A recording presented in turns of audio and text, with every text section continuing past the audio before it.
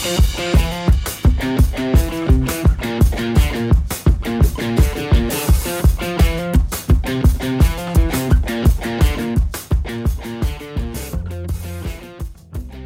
to episode 45 of the Reptile Gumbo podcast.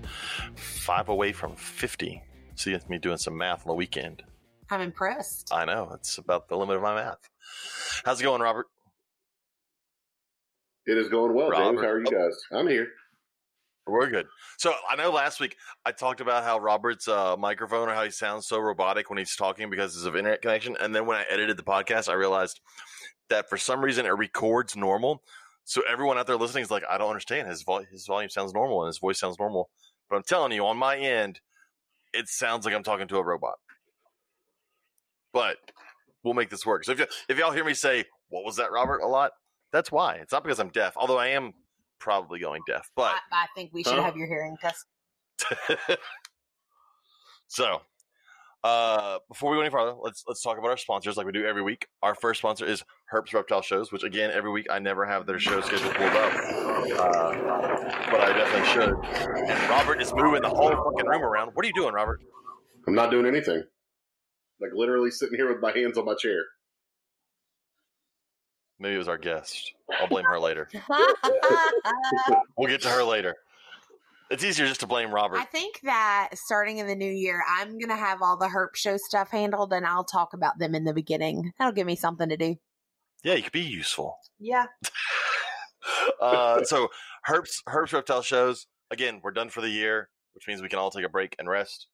But then we kick back in January 16th and 17th, Oklahoma City, which Robert will be at that one.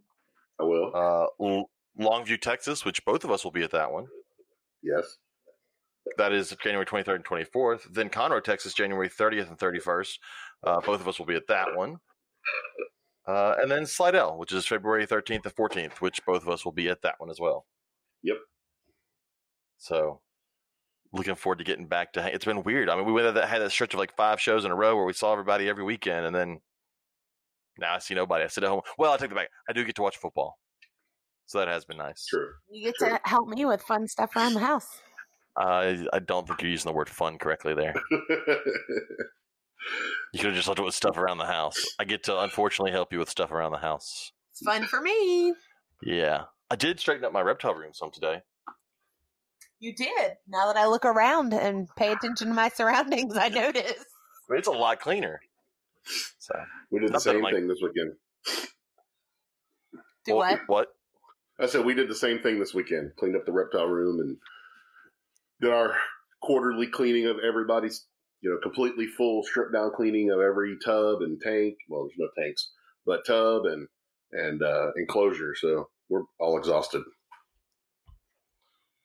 Most of my cleaning today was decluttering the actual room part and not cages. Cages will come soon. I finally was like, I need to get my room organized. Well, we were super unorganized when we had to move everything in here to do the floors. Because I have the largest room in the house, pretty much out of every room, so we were able to fit everything in here. Well, it was also the one room that wasn't having floors done, other than our bedrooms, which are tiny. Yes, because if anybody's listening, a large snake room is much more important than a large bedroom. Well, that's a given. All we do is sleep. It doesn't need to be a big room. Yeah. Yeah. Stop. Stop. I didn't say anything. Stop it. We're married. We know. Lord. And then our other sponsor, Robert, would you like to introduce our other sponsor? Yeah, our other sponsor is me, Lone Star Reptile Racks. I always stumble through this part because for some reason in, 7 shows, I haven't thought of something really good to say here yet. So if you listen regularly, you know who I am, you know what I do. And we'll leave it at that. Yes. So if you need a reptile rack, I every now and then I'll see people post online looking for reptile racks, and I always tag you in them no matter where they're at. Like, here, look at these racks. But seriously, if you need a good quality reptile rack, check out Lone Star Reptile Racks. They're on Facebook. They're on the web at lsreptileracks.com, right? Correct. And I'm going to run a sale starting tomorrow. I'm going to put it out on the... Robert. I'm here. Oh. Can you hear me? lsreptileracks.com, right? Yeah, that's it. Yes. Starting tomorrow, Monday, the 14th of December, I'm going to start a sale through the end of the year, 10% off on any orders placed from now through the end of the year. Obviously I won't be able to get to those orders until after the first of the year, but that's the sale I'm going to run starting tomorrow. So get your racks while the deal's on. You can get arboreal racks, which apparently also double as dubia racks. They're doing really well as dubia racks, by the way. So anybody out there has been wondering how to do your dubias, Robert's got you. Yeah. All right. So, Robert, you want to go ahead and introduce our guest? Yeah, our guest is Kori Martin of Kori Martin Reptiles. Kori, how are you doing today? Hey, how are y'all? Good. We are good. Even though I only hear every other word Robert says. It's a little challenging, but I know. It's like playing a fun little game of, like, let's guess what Robert just said in that sentence and see if we can answer it. Does it help if I talk really slow? No. It actually did help a little It does bit. not. You just sound like a slow robot. You sound like a robot who needs its software updated. Gotcha. That might be the problem. it works on the other end. So, Robert, you usually need to call and yell at your internet provider. I have yelled at them and yelled at them and yelled at them. So I was about to say, I do that with Sudlink and it does nothing. Yeah, no, it's Comcast. They don't care. They're a huge company. They don't care about me. What? They have great customer service from everything I read on the internet. Yeah. Oh, wait, no. Let me tell you. So, yeah. Kori, tell us. Oh, no, go, wait, No, you go ahead. You had something important to say. Well, I was going to bring up something else that we might be talking about later. So we're going to get to that. Calm the Well, fuck down. but No, calm the fuck down. Calm the fuck Stop it. down. But it We'll is- get there. We'll get to it. But it also I'm not going to involves- ignore it. Listen, people. Robert and Katie are super excited about a topic that's coming up later. I promise it's coming up later. But I've got a process in my head. Well, if you would have written that process down and shared I it don't with need your it. two It's in my head. co-hosts, then maybe I would know what I don't we're need it. supposed It's to in do. my head. Anyways, Ah. before I was rudely interrupted, Kori, Yeah. tell us about what you keep. So I keep a wide variety of things. For breeding, I mainly focus on ball pythons and carpet pythons, though I do also have a small group of hognose that I'm raising up, but I'm not breeding them yet. In addition, just keeping purposes, I also have some king snakes and some geckos just for fun. What kind of geckos do you have? So I have a lychee and I have two crusties. Okay, no one has a lychee just for fun. That's too expensive for fun. I was just thinking. That's an investment where another lychee is coming later. Maybe. I don't know. I just they're one of those things that I just always really wanted. And I don't know. I am good with my snake breeding stuff, but I haven't quite, figured out the whole gecko thing. So maybe, but I'm cool with my one now. I've heard horror stories with lychee breeding, so that would scare the crap out of me. Yeah, kind of the same. That's kind of why I'm pretty good with just having my little pet, even though it's a very expensive pet. It's a very expensive pet. I mean, they're cool. Like, Yeah. when you see a full-grown lychee, it's crazy that a gecko is that big, but it also looks super saggy. Like, it's a weird-looking gecko. Yes, it's like a little Shar-Pei lizard. I love it. Yes. They always they don't look underweight at the same time they look underweight. They look like what happened was you overfed them and they got really fat. And then they just And then- deflated. Well, and then they got their tummy stapled, they met somebody and they started exercising, but now they've got some extra flab. It's exactly what they look like. I find it adorable. So it's fun. But yeah, I've got a very large ball python collection and a pretty significant carpet python collection as well. And so those two are my focus. What kind of carpets are you keeping? So better question is, what kind am I not keeping? So I have a collection of about 10 different IJs, or Papuan, depending on your leaning there. Oh no, I say IJ. Screw it. It was IJ when I got into the hobby. It's gonna be IJ till I die. Yeah. And so including I have 3 field caught imported ones, and that was like, that whole thing was a whole trip dealing Who'd with you go through to get those? Stephen Katz. Oh, okay. Yeah. So, and then I have a couple of double het granite Xanthic as well. So I'll be making some of those in the future in the IJ group. I have a whole bunch of different locality type things I'm working with. Like I have Palmerstons, I have Julatans. I'm actually breeding the Julatans this year. I have Rockhamptons and Brisbanes. I also have Nova Guineas as part of my IJ group. So I've got some cool stuff. And then I also have inlands. Inlands are my absolute favorites. They are basically the puppy dogs of snakes, I think. They're so cool, and I can't wait until I can start breeding those guys. And then I have a bred light group as well. I have one Brettles. I do love my Brettles. They're so good. She doesn't like me right now. If anybody listening from last week heard that she got stuck to Gorilla Tape in her cage and I had to peel it off of her. So she's not happy with me. No, she wouldn't She's doing really well, though. She's doing great. She ate for me, and she just doesn't like when I open her cage now. Yeah. She knows what's coming now. Yeah, she's going to hold it against me for a while. I can already feel that coming. Mm-hmm. I have a few hold grudges. Do you have any like the highlighter yellow jungles? I do. So I have a few of those that I'm growing up.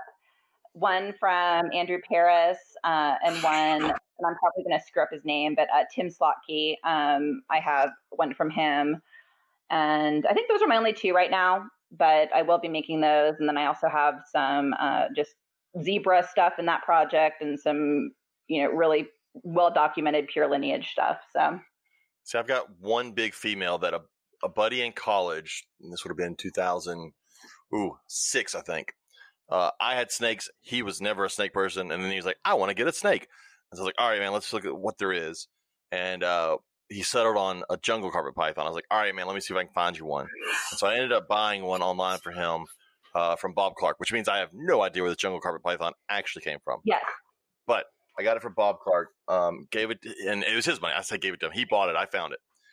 He kept it for a while, and then when we graduated college, he had to move home, and he's like, well, he was moving in, I think, with his mother-in-law at the time, and she definitely didn't want the snake in the house, so I ended up with it.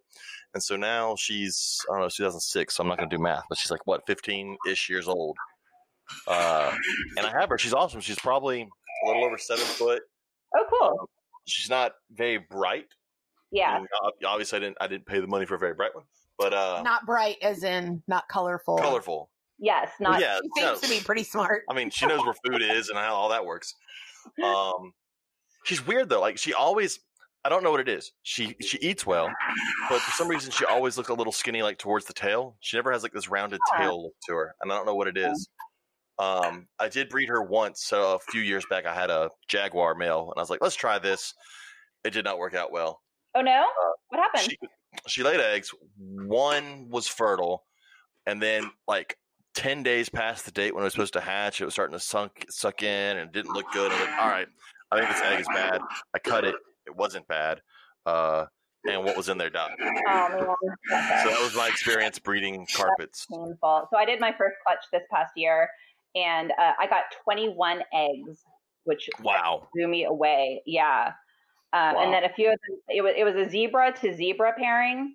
And I was really shooting for some of the super zebras, and none of the super zebras survived, which was a huge, huge bummer. So, yeah. That's not one of those genes that has an issue at super, does it? So it does, but it's usually not that it's fatal. Although a lot of people have told me that ratios are usually off. So you're not, if you do a zebra on zebra, you're not necessarily going to get the 1/4 that you would expect. So there probably are some that are just not developing properly, but they tend to have tail issues, like their tail, and it's just like the tip of their tail, it can get kind of kinked and messed up.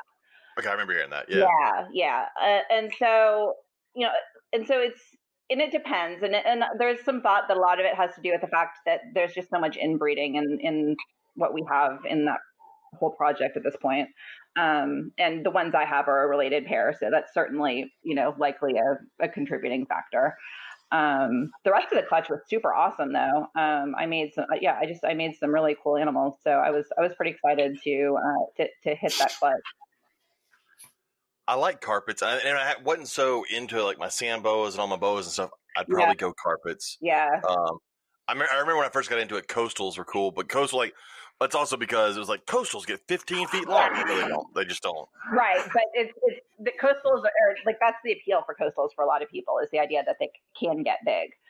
Yeah. You can see like one or two pictures on kingsnake.com of a huge coastal. And those are the only ones that would float around. Yeah. So the thing that's hard about having chosen carpets is because they get so big and they need space and enclosures and stuff, it's just really hard to have space for everything. And so I'm constantly, with holdbacks and everything, bumping up against space constraint issues and figuring out how I'm going to balance everything. Well, and that's another problem, is you have to have holdbacks, like, Yeah. because you don't know what it looks like until like a year down the road. Absolutely. And so what I did this year was I they're about 6 months old now, so I'm starting to get a little bit of an idea on them, but I just kind of picked the best looking hatchlings and, crossed my fingers and hoped for the best. So we'll see how Well, see, that's the funny thing, is between you have those and then you have ball pythons, which is a completely different experience, I'd imagine, because ball pythons, you get one or two sheds and you're like, all right, this is the prettiest you're going to be. Here we go. Let's tell you. Yeah, no, it's a completely different thing. Yeah, the ball pythons, basically right out of the egg, is about the best they're ever going to look, and then it's all downhill. That really is a shame. But that's how so many of them get sold. You don't see a lot of pictures of adults, just because everybody's like, adults won't sell. Don't show anybody what they look like when they get older. No, it's so funny because there's certain projects in particular that you just almost never see adults because they brown out or fade tremendously, and no one wants to show it. I've shared the story on here before, but we left Tinley last year, and as we were driving home, Katie's like, you know what? I really want an exanthic ball python because they're black and white. And then I was like, hey, Katie, look up an adult exanthic ball python. I was so sad. Have you guys seen so you probably haven't seen so I'm into the black exanthic project. And is that the who was it that has? VPI makes them, but it's a different line than VPI's. So Gotcha. VPI has two different lines. And so one of them is black exanthic.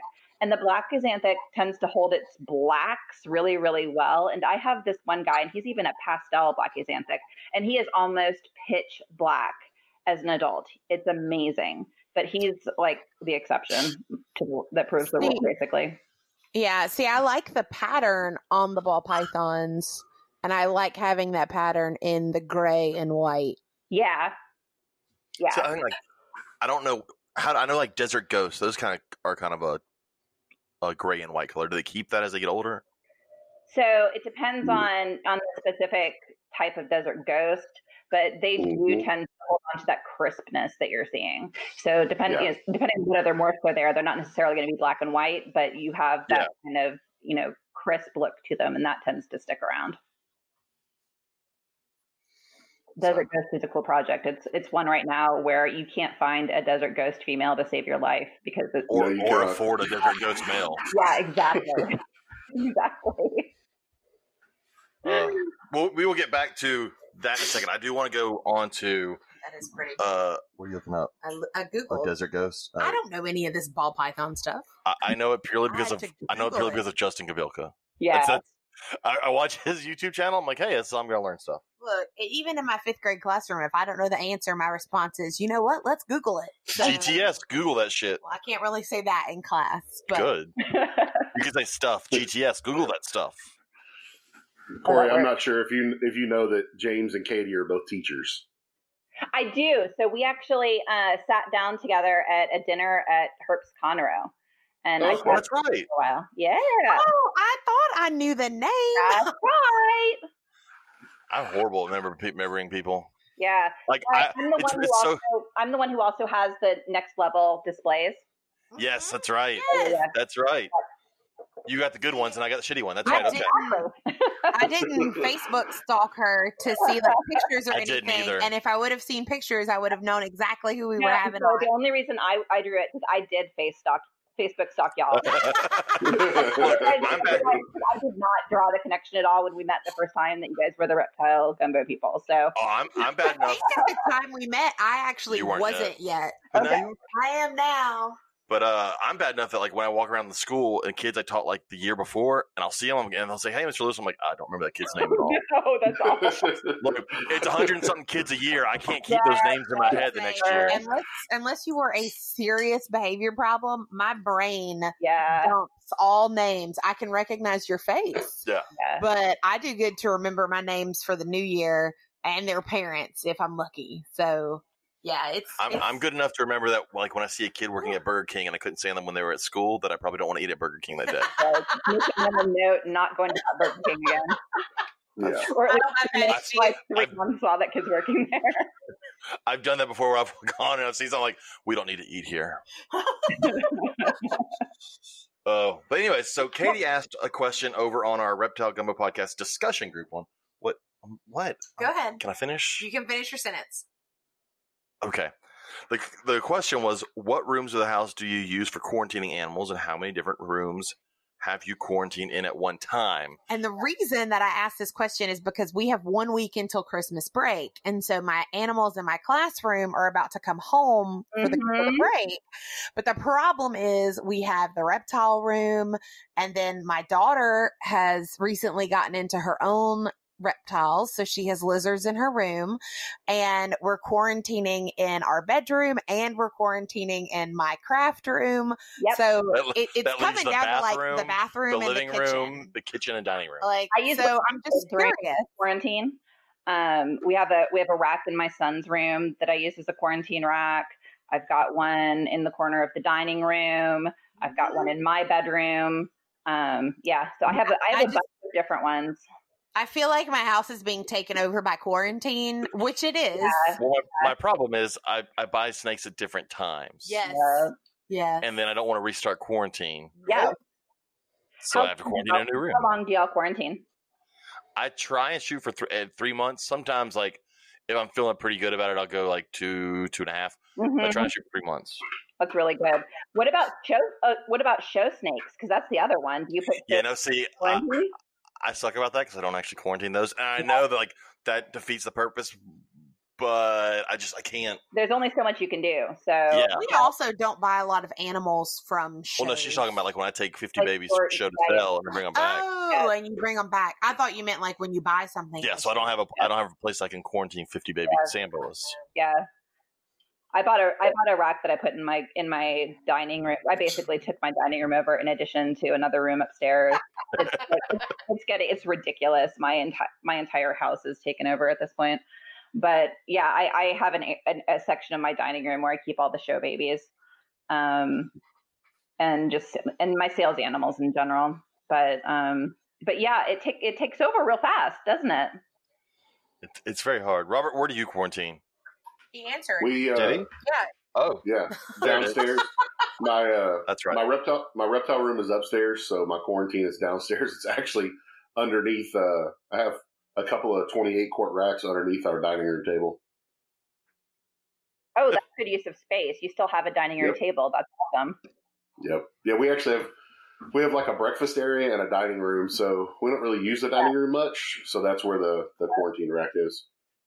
Yeah, that's kind of how we went too. I kept the breakfast room for us to eat in, and then took the dining room for a snake space. Exactly.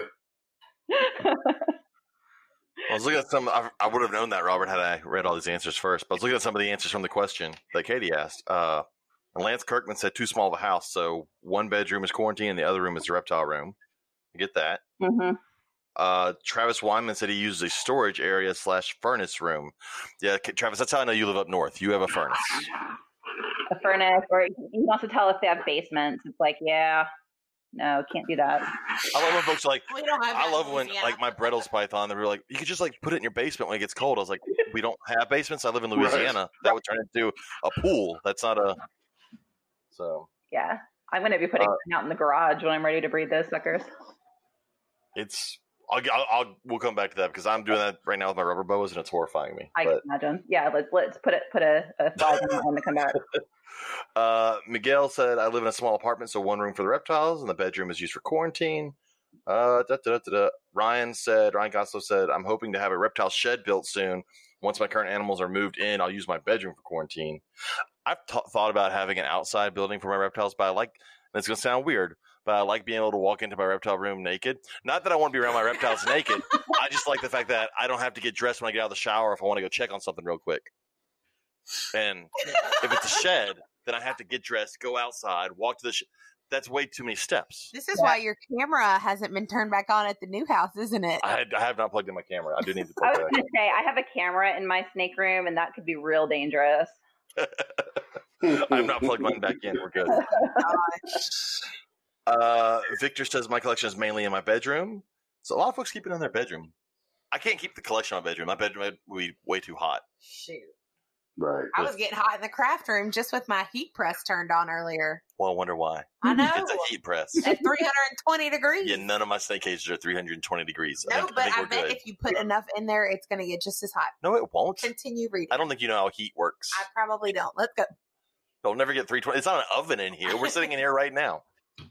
And then Scott Eiper said, I have a purpose-built quarantine room with its own plumbing, air conditioning, fresh air intake, exhaust, full set of equipment, including hooks, tubes, holding containers, cages, racks, and incubators. All right, Scott, you're just too fancy for the rest of us. That's pretty serious. I like that. I mean, don't get me wrong. That'd be the way everybody should do it, but that sure as hell ain't happening. I've got the top of my dresser in my bedroom tends to have snakes on it, and then right now there are snakes in a tub in your craft room because they were brought in 2 different times. Yep. And do you want me to? Okay. Do you want me to say it? No, I'll say it. no, 'cause I'm gonna do it. No, wait.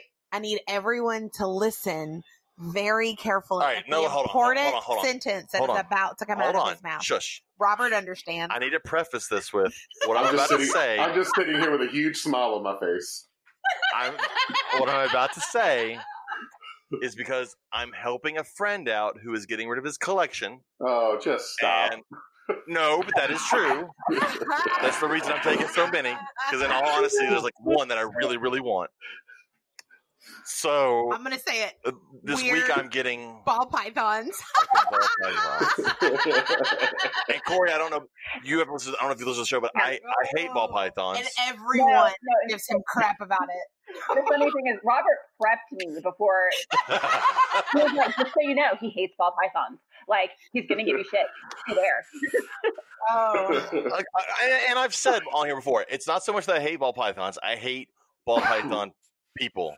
And not all of them, but the ones that are fucking annoying. And everybody knows which ones they are. They just happen to be the loudest. Oh, that's 100%. Ball python people are the worst part of ball pythons. And ever since the mid-2000s when I started going to Daytona and 80% of our reptile show was ball pythons, it becomes very easy to go, I fucking hate these snakes. Yep, 100%. But, like I said, a buddy of mine is having to get rid of his entire collection of snakes, which is actually quite big. And he had a banana pied ball python, which is like 2 of the genes I like the most. So that was the one I wanted. And then the problem I have, as most reptile keepers have, is I've got to breed. And so then I was like, what else do you have? And it ended up, the other big problem is that my buddy you're trying to kill one gnat that's on the microphone. I can't handle it, James. I can't. There's one gnat flying in the snake room and it just wants to hang out around us. Oh my God. Anyways, my buddy has a history of buying males. And so I knew when I went over there before anything that all he's going to have is fucking males. And so I'm getting 8 ball pythons from him and 1 is a female. Oh, no. Yeah. That makes it very hard to breed. That is really challenging. Those are not the ratios you're usually shooting for. No, should be the opposite. Almost. Yeah. But I knew before going over, because I've seen him buy these as I've been friends with him. I'm like, dude, you got to quit buying males. And so I knew when I got there, I'm like, it's just going to be a shit ton of males. And it's a shit ton of males. It's 7 males. I don't know what all I'm going to be keeping. There are some where I'm like, yes, we're definitely keeping these. And then there's some where I'm like, hey, look, is it cool if I sell this or that so I can raise money to buy a female? Because I need females. Yeah. The banana pie's a good one to keep. Absolutely. I'm definitely keeping. I love it. And it's a good one. It's got a very good amount of white pattern. It's an awesome one. Cool. So I've gotten these random messages from James this week telling me I feel dirty. And I'm like, why are you on Morph Market looking at ball pythons? Yes. I have been. That's also when I realized this shit's way too expensive for me to really get into, and I'm going to stick mainly to my stand boas. Oh yeah, I got a text message at one point this week that was like, a snake should not be our monthly salary as a teacher, and I was like, oh, you must be looking at ball pythons again. That's how I knew Desert Ghost was expensive as hell. Yeah. But that you can buy Desert for a lot cheaper. Well, because you can't breed it. Really? Right. Yeah. Yeah. The females get egg bounded and die. Like, so you basically stupid ass snakes. Yeah. So you can't breed a female desert. Theoretically, you could breed a male desert, but any female that you created, you'd have to be, just incredibly on top of people, not making sure they understand they can't breed that animal. So because of that, the project's pretty much dead. That's crazy. And Desert Ghost and Desert have nothing to do with each other. So whoever named Desert Ghost That's really confusing. Desert Ghost, they really did it a disservice by naming it that. This is another reason I fucking hate ball pythons. Because for years, someone on the West Coast would have a ball python, and someone on the East Coast would have a ball python. It's the same fucking snake. Well, it's like they both got the chance to name it. Banana and coral glow are basically the same thing, and lesser and butter are the same thing. Yeah, and there are for some of the higher end, more expensive genes. I mean, people get really fired up about the possibility of genes usually being the same. It's just it's pretty wild. Yeah, it gets heated. It's also a group of snake with some of the dumbest. It has some of the dumbest morph names as well. I don't like. The thing that drives me crazy is that when a certain combo of genes has its own name, because then you don't even know what genes you're talking about necessarily, and so then it gets confusing. Like I just call it by the series of genes that it has. Like that makes it so much more simple than whatever like dumb made up name the person made for that particular 3 gene combo. But the problem is, ball python people decided, hey, we need to fit 7 genes into one snake, and then it became very confusing. And then you can't identify them anyway, so who knows? That's why, like, I'm very much any ball pythons I plan on breeding are going to be something that when you look at it, you can go, that's different. That's always been one of my big problems too. Like the first time I saw like some of the original Mojaves, it's like, and still when I see them, I'm like, what the fuck? That's a lot of money. And I get it makes a white snake. So somebody going out there, well, if you breed them together, I get that, but it still looks just like a ball python. Like a Mojave doesn't. I don't see it to me. It takes a long time to develop that eye, and even I've only been doing it for a couple of years, but I'm still constantly working at it. It's not always super easy, particularly in the single gene form, to be able to tell. Some of the cues are so subtle. Well, the one good thing they have going for them is I am a fan of incomplete dominant genes, and in my Samboas, there's like one incomplete dominant gene in Samboas. Oh, I didn't know that.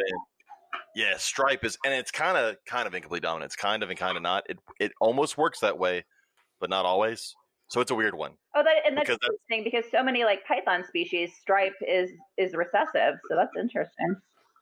Well, and this one's because it's a mix between basically a locale of Kenyan Sambo with the rest of them, and then when you bring them together, it makes stripes. Oh, that makes in roughly half the litter, but not always. Okay. So it's a weird thing, but everything else is recessive, which makes it pretty easy. And so, but a lot of the stuff I've been looking at in ball pythons is incomplete dominant. So that's fun to play with just because I like the idea of having a clutch of everything being different. Yeah, absolutely. It gets really boring when you hatch out a clutch of exactly the same stuff. I feel like I need to learn more about genetics to be able to follow some of the stuff on this podcast. It would help. Yes. Look, if ball python people can figure out genetics, you can do it. Lord. Look, I've met some people. Terms too. I've met some people at shows that I know they had to have failed high school biology, but somehow they can figure out simple Mendelian genetics when you put ball pythons in front of them. I've listened to your genetics spiel with using your corn snakes at least 24 times in the 16 years we've been together, and I still couldn't do it. We've been together way too long. We have been together a long time, and I still couldn't tell you what that whole speech is. It's easy. Anyways, what I'm getting the banana pied. That's the one I wanted. And then I'm getting a pastel pied, which kind of doesn't really do anything for me because I've got a banana pied. So I would move that pastel pied and just keep the banana. Yeah, it's definitely a chance. A strong chance that happens. Then there's an albino, which I just kind of like because it's an albino. And then I've got a super... Oh shit! What was it? Super pastel yellow belly. He's kind of cool looking. Super pastel looks really cool. and it's some cool incomplete dominant genes. Mm-hmm. And then there's a really nice blade clown male. Oh, nice. He just looks good. You got a lot of visual recessive males. That's like, I mean, if you're going to have a group of males, that's not terrible. Yeah, that's the one good thing. He bought a bunch of that. The female, I think, is just inchy. So that'd be kind of cool. You bring at least males to her, and you get a clutch of all heads. So I mean, it's not terrible. Yeah, I thought about that, and then I think there's like a little tiny inchy male in there that may go. So the great thing also about Enchi is if you do something like breed the banana pied to it, Enchi brings so much pattern back in pied. And so when you're stacking genes in pied, that's usually what people are looking for because most genes remove the pattern. And so with Enchi bringing it back, it gives you more going on in the snake than just becoming another all white snake. Well, that was kind of my first plan for breeding because that's the one female I have that I'm getting, and she's, if not at breeding size, close to it. The male is definitely a breeding size. And so I thought about that one. And then I'm getting like a little tiny baby, like normal, I think it's albino head, something like that. Yeah, that one's going somewhere. That's I'm not feeding that forever. I think that's it. I don't know. But yeah, so I know people out there listening are shocked that I'm getting ball pythons. And trust me, you're not the only ones. So are these ones you're selling, are you going to actually like put them on your table at a show? I don't think so. I don't think he's gonna put them on my table because we're always next to each other. ID under a fake name and I was just about to say he's gonna put them on Robert's table, or he's gonna put them in an auction or something. The auction won't make any money. I'm selling them so I can buy females. Oh, that's so funny. But the good thing is he's also giving me a rack to hold them in for a while, and then eventually I'll probably get somebody that I know to. I was going to say, if only you knew someone who makes rack. I know. I've had a rack that belongs to you sitting in my shop for a month now. That is true. I do need to get that rack from you too at some point. That sounds like a road trip. And I got one for Kori that'll be ready in the next week or so. Yeah, he custom made a rat rack for me. I'm super excited. It has ARS tubs, so I can use it for my ASF and stuff without them chewing out and making a mess all over the place. So I think he told me about that at one of the last shows. You told me you were going to be doing that. Yeah, Robert. Yeah, it's with those ASF 50 polycarbonate tubs. Yeah, that'd be cool. I've got a baby rack coming from Robert that at some point will be great, even though I have no babies to put in it. Right. Well, there will be babies. No hurry. But there will be corn snake babies. Fuck that another one. We're not breeding corn snakes. Those are too small. Joe and I are going to breed corn snakes. Me and our child Joe, as well as Joe Phelan. Never say his last name. God bless it. I love how you're like, we're breeding corn snakes. You couldn't point to where a corn snake is in this room right now. No, but I could find it if I need to. Yeah. Oh, look, they're right there. Our child came in. She is randomly pointing at the rack. There they are. I could move them, and y'all never know. Well, we've upped our corn snake collection in the last few months. Logan's really been working his butt off working for Andy, and he's been buying all kinds of stuff. He's up to, I don't know, about 10 or so. Yeah. Every time you go to a show, you send me pictures of more corn snakes. Yeah, we brought home 4 from Austin. I mean, they're great. I just hate corn snake babies. Yeah, I'm not looking forward to that. They're so damn small. They're picky about eating sometimes, and like they get out of everything. That's a pain in the ass. That's why you keep them in deli cups. Yeah, see, it's too much. I mean, I can deal with my Samboas that size. They're great. For some reason, like corn snakes they're way better at getting out of shit. Samboas are lazy. Yeah. I can't.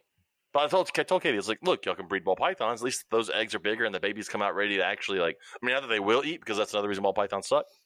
Well, but babies usually eat pretty well. It's only the older ones that are food refusing assholes. Yeah. Mostly. I've had a couple, but for the most, yeah. But they're usually not too bad as babies. Like I've never had one that refuses a live hopper. They like just toss a live hopper. They're good. Getting my carpet started was a whole other adventure. That's the other problem is I don't ever feed live. So I'm like, you either eat frozen or you die. Yeah, there you go. Yeah, he doesn't believe in passing on those non-eating genes.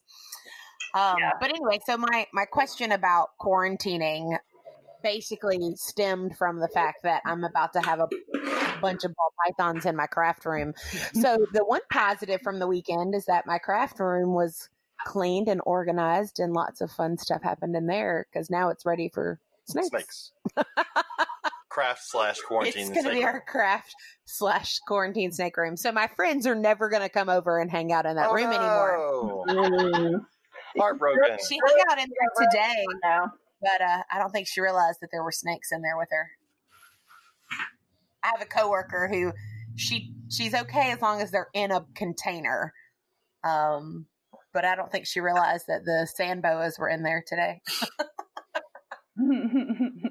Well, I mean, a rack could probably pass for like one of those cute little crafting cabinets. So, yeah. There's fabric in there. Just don't open it. So funny. Oh. Anyway, so I know that we wanted to bring it up last week, but we got really talking about rattlesnake roundups for forever last week, and we didn't get to bring up. And Katie wasn't here, so Katie wanted to be here to enjoy my pain of knowing that I'm getting ball pythons. Oh, the look on his face while he's having to make this announcement was fabulous. Still don't like ball pythons. Anyone who truly knows you has literally spent the last 15 minutes laughing. Yeah, so Travis Wyman, you can suck it. I know Travis is, he's probably like 17 episodes behind, but when he hears this one, suck it. We'll get a random message in about 3 months from Travis with a question. Yeah. Was talking about this. We'll probably have him back on the show before he catches up. Oh, anyways. Oh, speaking of, I meant to bring this up last week too. Speaking of eating and snakes not eating. So I like Katie said, I'm a big proponent of not force feeding. I tried it when I was younger, and I hate it. It gets messy. It's gross. I'm like, you know what? Screw it. If you don't want to live, I don't want you to live. Mm-hmm. And people out there are like, that's heartless. But I'm like, it's nature for me. And that's just how I see it. But I had 3 baby sand boas that were born. I don't know. They were born like 7 months ago. They haven't eaten in like 7 months. 6 months, something like that. But they finally, I was like, you know what? I'll try something. I'm not going to force feed, because trying to force feed a pinky to a baby sand boa is miserable. Yeah. I cut because I think Justin Smith was talking about this before, but I fed tails. I cut tails off. So I had some mice thawed out. Mm-hmm. I cut tails, and I just kind of like wiggle the tails so I can like pry the mouth open and put it in the mouth, and then put it back in the tub, and they swallow the tails, all 3 of them. Oh, that's great. So we'll see if that jump starts anything next week when I try to feed them again. But I got something into their stomach, so they may not die this week. So that's a bonus. That's awesome. Sometimes, I don't know, sometimes just getting something into their bodies just kind of kickstarts their metabolism into gear, and then they get it sorted out. Well, and it's so much easier feeding these tails, because I have tried with babies before, tried to force feed them, but like all you can really get is like the head of a pinky into their mouth, and then they shake their mouth back and forth, and they spit it out, and they're done. Yep. But the tail you can get down just past their mouth, and then they're like, oh, I can't get this out. Let me go ahead and swallow it. Yeah, that's great. So that's awesome. The tails made me think of it.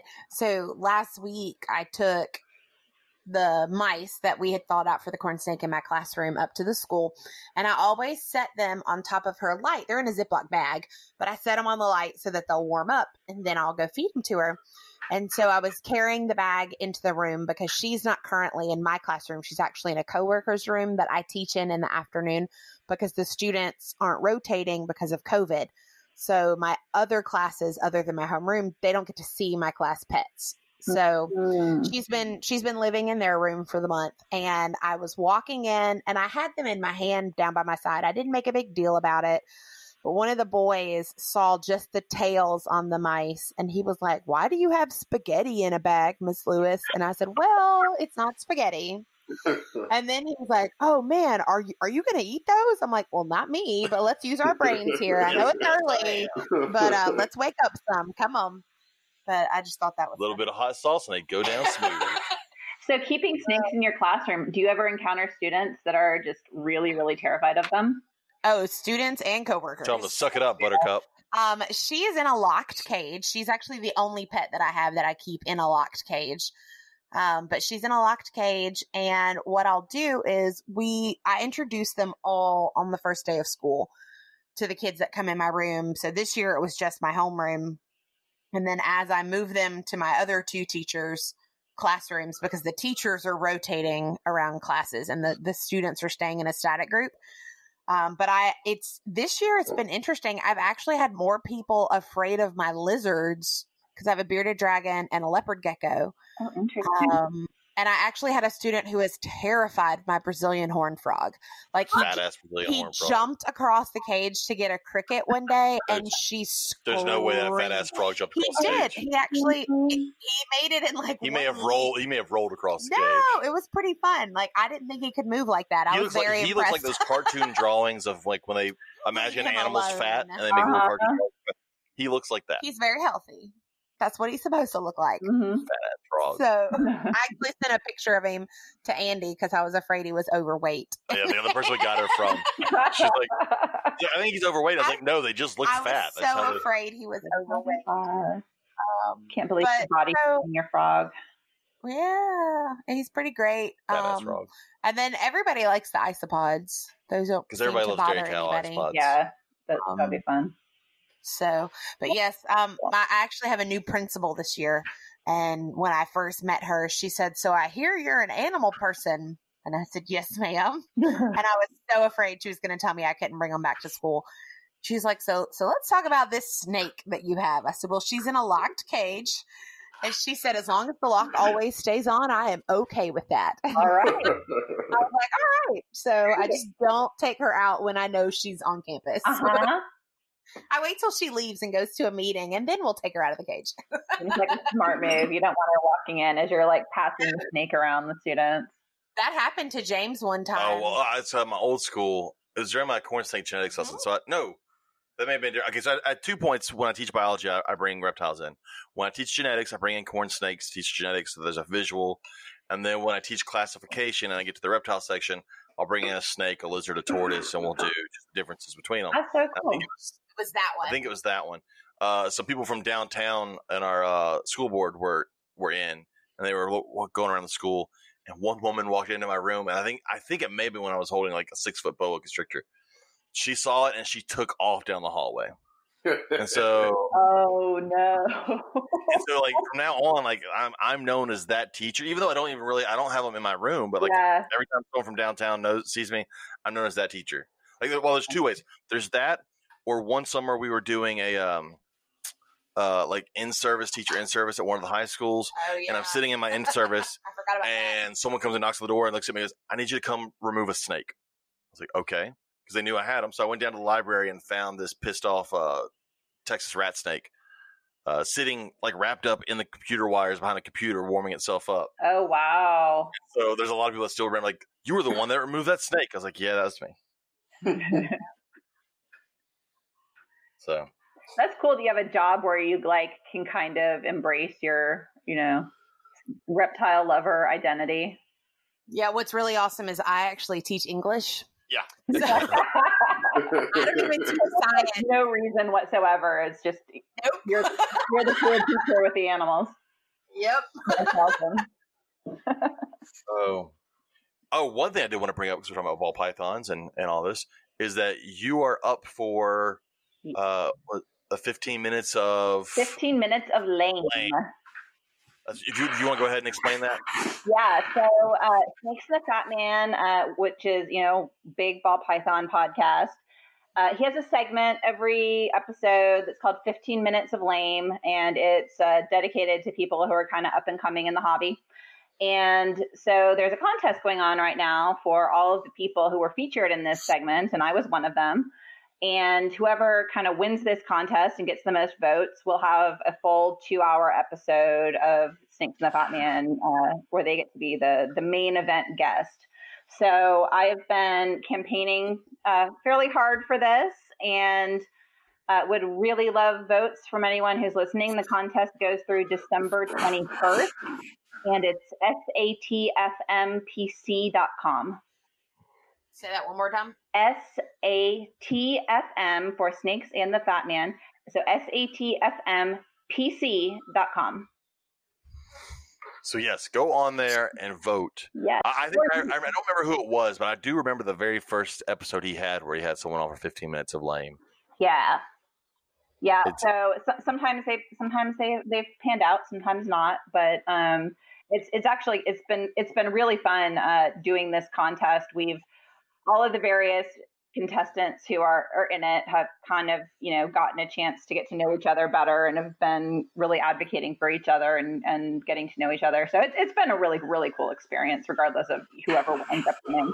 I've made some really cool connections in the hobby. So it's been good. How many times do you have any idea how many times people can vote? Is it just once? Say once per email address. So if you've got like 15 different email addresses, you can vote all those times. So I don't know if my buddy's listening, but so your name is on there, and then one other friend of mine is on there that Paul McIntyre. Yeah. So I hate it for Paul. I'm not going to vote for you. Yeah. I'm going to vote for Kori. Hey, so you could vote for both of us if you have 2 email addresses. That seems like a lot of work. Or here's the other one is there's no minimum voting age, so your kids can all vote too, or you can, as I did, use your children's email addresses to vote for me. So, look, that's perfectly fine. Right, totally kosher, no problem. I believe he's also supposed to be at the Conroe show in January. Yeah, so he's going to be shipping all of his equipment to my house, and I'll be driving it out with me. Yeah, he was supposed to be at Conroe a while back, and then he had health issues come up. Yes. Which was a shame. But yeah, he's going to be. Oh, it's the episode. Yeah. Yeah. Oh, I'm sharing the link and telling people to vote on the Reptile Gumbo podcast Facebook page. Yay! But when I posted the link, a picture of Dave Kaufman came up, and I was like, wait a minute. John Feely's episode pops up every single time. I don't know how Feely wanted to work that out, but diabolical. Katie, do you remember which podcast this is? Snakes and the Fat Man? I do, actually. So I'll listen to podcasts when we go on a long car ride. Katie will just sit there. I don't just She's reading a book. But then one time she goes, he cusses a lot. I was like, yeah, that's pretty much podcast. That's pretty much. We had our kid in the backseat of the car, and she was much younger at that time. So yeah, just earmuffs. Yes. Yeah. Yeah, I try to listen to those when I'm commuting or when I'm cleaning the rat room or that kind of stuff. But not around the kids so much. I still need to listen to his episode with Kabilka because that's just two polar opposites. It seems like. Yeah, it's so funny. He's done several, and Kabilka is actually the sponsor of the 15 Minutes of Lame segment. Yeah, and I don't know, somehow it works. But you can always tell Kabilka's a little bit awkward because it's not his persona so much. So a little bit more straight and narrow. So how long is it going to take you to post this? Jesus. My brain is doing like 12 different things right now. So if you would like to keep me as a co-host, you will ignore my computer and the work that I'm doing. Look, I've lost co-hosts in the past. It won't affect my podcast apparently. So I'm here, and I may start doing a contest online for new co-hosts. Hey. I still got Robert for now. Until his internet decides that Robert can't be on here either. His microphone. I'll never leave you, James. I'm thick-skinned. Yep, I didn't understand that at all, Mr. Roboto. I said I'll never leave. I'm thick-skinned. You can't hurt my feelings. Oh. I don't have any, so you can't really hurt them. So one thing I did want to talk about, and I thought about it last week, but again, we went talked about rattlesnake roundups for an hour, which was really interesting. If anybody hadn't listened to that episode, go listen to that one, Katie. I know. It was a great episode. It was a really great episode, but one thing I had seen this past week on Justin Smith's Facebook was he made a post basically talking about some of the YouTubers that are more legit YouTubers, I say pet YouTubers, not really pet YouTubers, but reptile YouTubers, giving away and doing crossover episodes or visiting some of the reptile YouTubers we don't suggest. And there was a big long people on either side of the arguments, and I get it. We don't want to shine light on some of these that are doing things that we as a community don't want out there and we don't think's right in the first place. But I also get it when some of these podcasters or some of these YouTubers have to do it because, let's be honest, you need the views to make the money and to continue to be able to make some of the content that they make. Like, look, I think Dave Kaufman makes some of the best reptile videos on the internet. Yeah, without a doubt. Dave Kaufman does not get the same amount of views as Brian Barczyk. And it's not a knock on Brian Barczyk. He's just the number one kind of guy out there. And to me, I don't think Brian Barczyk makes the same kind of reptile videos that Kaufman does. So I get Kaufman going to some of these places to visit some of these people because they're going to get some of their followers onto their channel, and it's going to help pay for future episodes for Dave Kaufman. So I get that. And I feel like, unfortunately, it's just something we have to live with. Now, I haven't watched some of these videos of YouTubers that I do enjoy, visiting some of the YouTubers I don't enjoy. I just haven't watched them because I don't want to sit through it. Yeah. And so I feel like that's where people can make the decision. Look, understand that Clint, I think, makes great videos. Dave makes great videos.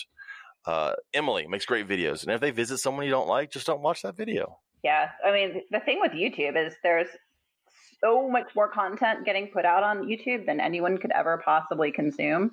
So it's super easy to just move on and watch something else.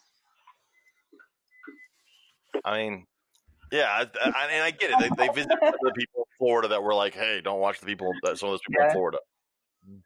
But those people in Florida get a lot of viewers. Now, granted, here's the other caveat and issue with that is I don't think the same quality of viewer that Dave is getting is going to be the same kind of viewer that person is getting. So it's not the same clientele. But if it helps them, once COVID's over, if it helps Dave pay for a trip to South America so he can show me stuff in the wild, I'm all for it. Yeah. I mean, I missed I didn't see the post, so I have no idea what the context is in terms of like who these people are that we're talking about. But some of the free handlers. Oh, got it. Yeah. Got it. Yeah. Yeah. Robert, did you watch any of those videos? No, I haven't. You would think being sick the whole week last week, I would have had time to watch YouTube, but I really didn't watch anything this week. They pop up on mine, and I'm just like, no, I'm not going to do it. Yeah. Yeah. I say that now. I may get bored one night and sitting in bed, and I may end up watching one. But as of right now, I haven't seen them. Yeah, for me, venomous just generally is not my thing, so I'm typically not watching stuff if there's venomous content anyway. But, I mean, there's some amazing venomous animals, don't get me wrong, but it's just not where my interests lie in keeping. Well, it's like our friend JT says. He's too clumsy and gets bitten too much to have venomous snakes. I hear you. I hear you. That's also because JT's not worried with getting bit. Like, that's a serious concern for me, which is why I get bit almost never, because I just don't want to get bit. Yeah, he kept walking up with he kept walking up with a big, huge black scorpion trying to put it on me last weekend in Austin. And scorpions are not my thing, and he knows that, and he thought it was hilarious. Oh, no. And it almost went flying across the venue a couple of times. Yeah. I don't have a scorpion. Yes, you did. It pinched me. Probably the same scorpion. You can't say the word pinch. That just sounds boring. You have to say pinch. No, you have to say pinch or else you sound special. Make sure you wear your helmet and don't lick windows. Don't be ugly. Look, if anybody gets offended, they're definitely not listening to this podcast. So, all right. So I want to go back to the pin we put into freezing our animals so that we can breathe. So I think I'm going to have to end up buying a new wine cooler. Okay, so there was a small technical issue. Robert's power went out and it knocked all of us off the recording. But we can pick up where we left off because now Robert is back for now until his power goes out. Is it storming? Is it storming where you're at, Robert? It's raining really, really hard right now. It's been raining all day. Yeah, same here. It's been crazy. But so I was saying, we were talking about freezing our animals so we could breed them. My problem with my wine cooler that I bought for my rubber boas is that my rubber boas, the lowest I've been able to get them down to is like 48 degrees. And the cooler is set, the lowest setting on it I found today, because I've knocked it all the way down to it, is 39 degrees. And they're still sitting at like 47, 48 degrees. And they don't care. They're roaming around like it's the 4th of July. It's ridiculous. How low are you supposed to get them down? I want to try and get them to the low 40s. So Okay. I've been told 50 to low 40s if I get them into low 40s. But I mean, even when we had Travis, our buddy Travis on, he said that he was camping, and at 40 degrees, he found one in the wild just roaming at night. That's crazy. It's horrifying. I'm telling you, every time I take it out and there's ice on the backside of the tub, especially on the back of it, I just, Oh my! I think that's why you don't see more rubber boas in captivity. It's a scary thing to do, especially when, like, on the other side of my room are sand boas with a hot spot of like 95 degrees. Wow. And I really want to get black Russian sand boas, but black Russian sand boas are even weirder because they like hot spots at 95 degrees like other sand boas, and then you have to brumate them into the 40s like these guys. Wow. So with the rubber boas, is it are you just cooling them, or do they actually go into a brumation? At some point, they're supposed to go into a brumation. I just don't know how cold I got to get them. Wow. See, that's the reason I haven't messed with diamonds because of this exact issue. It terrifies me. So you have Brettles, then that's going to be the same issue. Brettles, it's not. They don't have to go quite that low. Yeah. So we're talking more like 60 degrees, maybe high 50s, but not like that low. I was talking to Travis, because he has rubber boas, and I think he said 1 year he put them in like his garage, and it got down to 23 degrees, and they were cool. They were fine.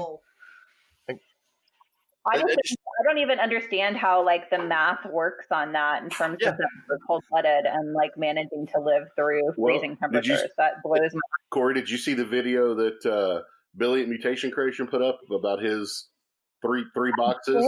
I think from what I read, all but one of those snakes survived, and they were frozen. Yeah, no, they were. I mean, he said his hands were turning red touching them. No, it was that video was really, really horrifying. Yes. I think he ended up taking it down. He did.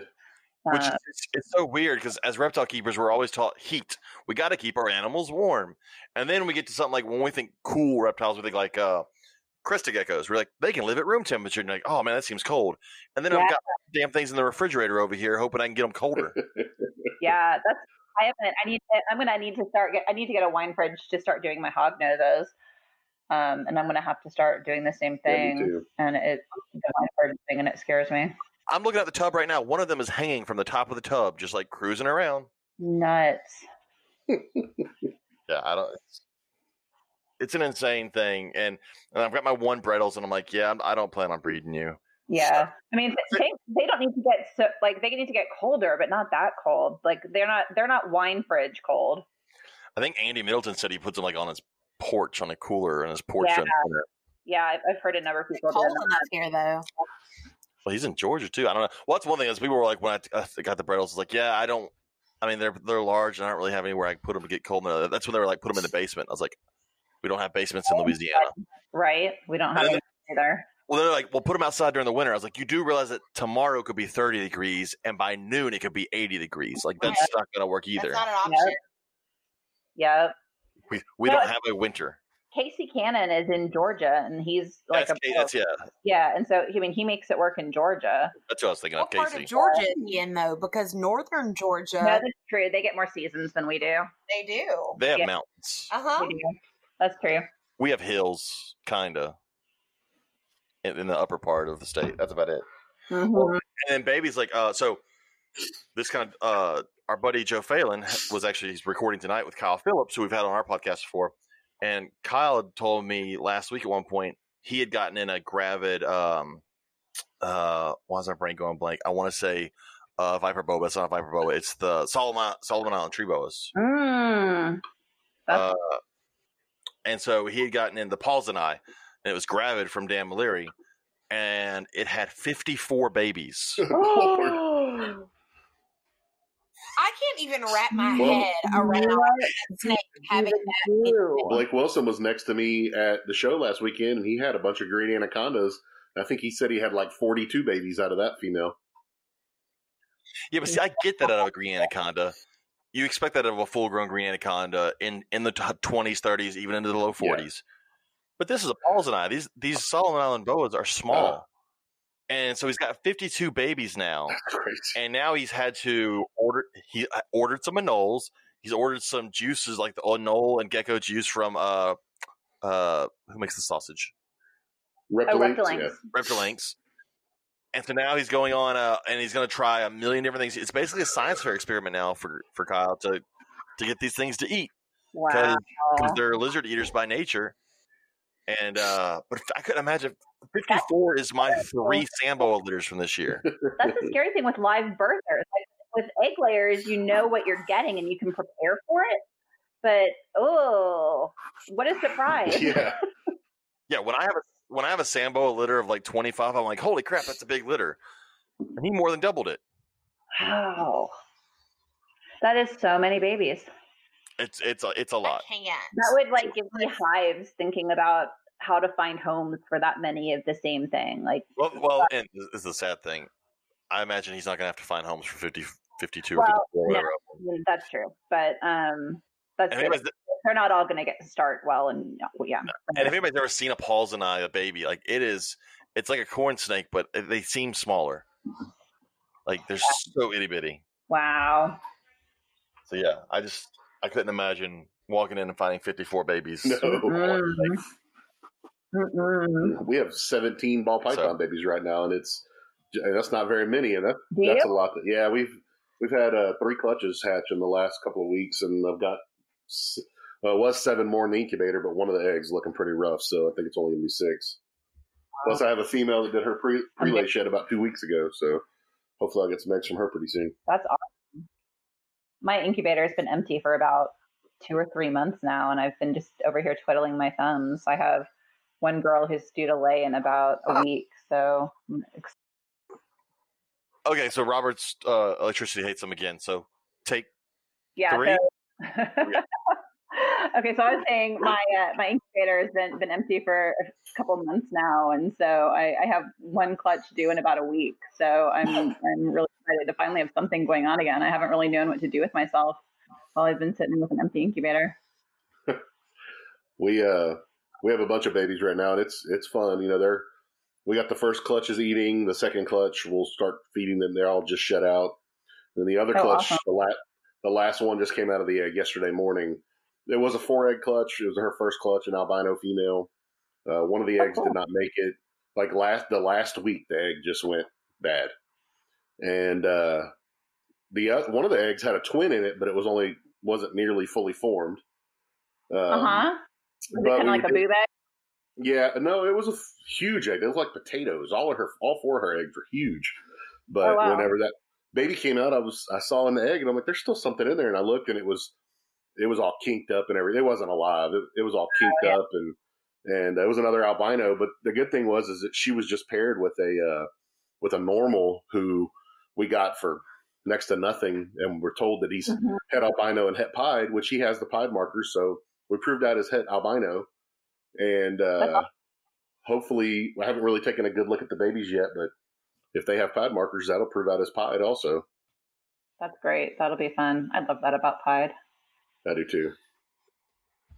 Yeah. See, that's the other thing that I like about my boas. If I don't have to deal with incubating anything, I just keep them alive. Yeah. Mom alive, then she gives me babies at some point. I kind of want to incubate eggs in my classroom so the kids could watch it. You're not taking any of my eggs if they're to incubate anything.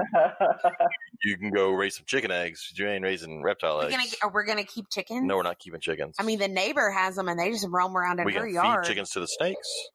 I could put chickens in with the tortoises. No, you fucking can't. Chickens are evil. People that chickens kill their tortoises. Okay, well then never mind.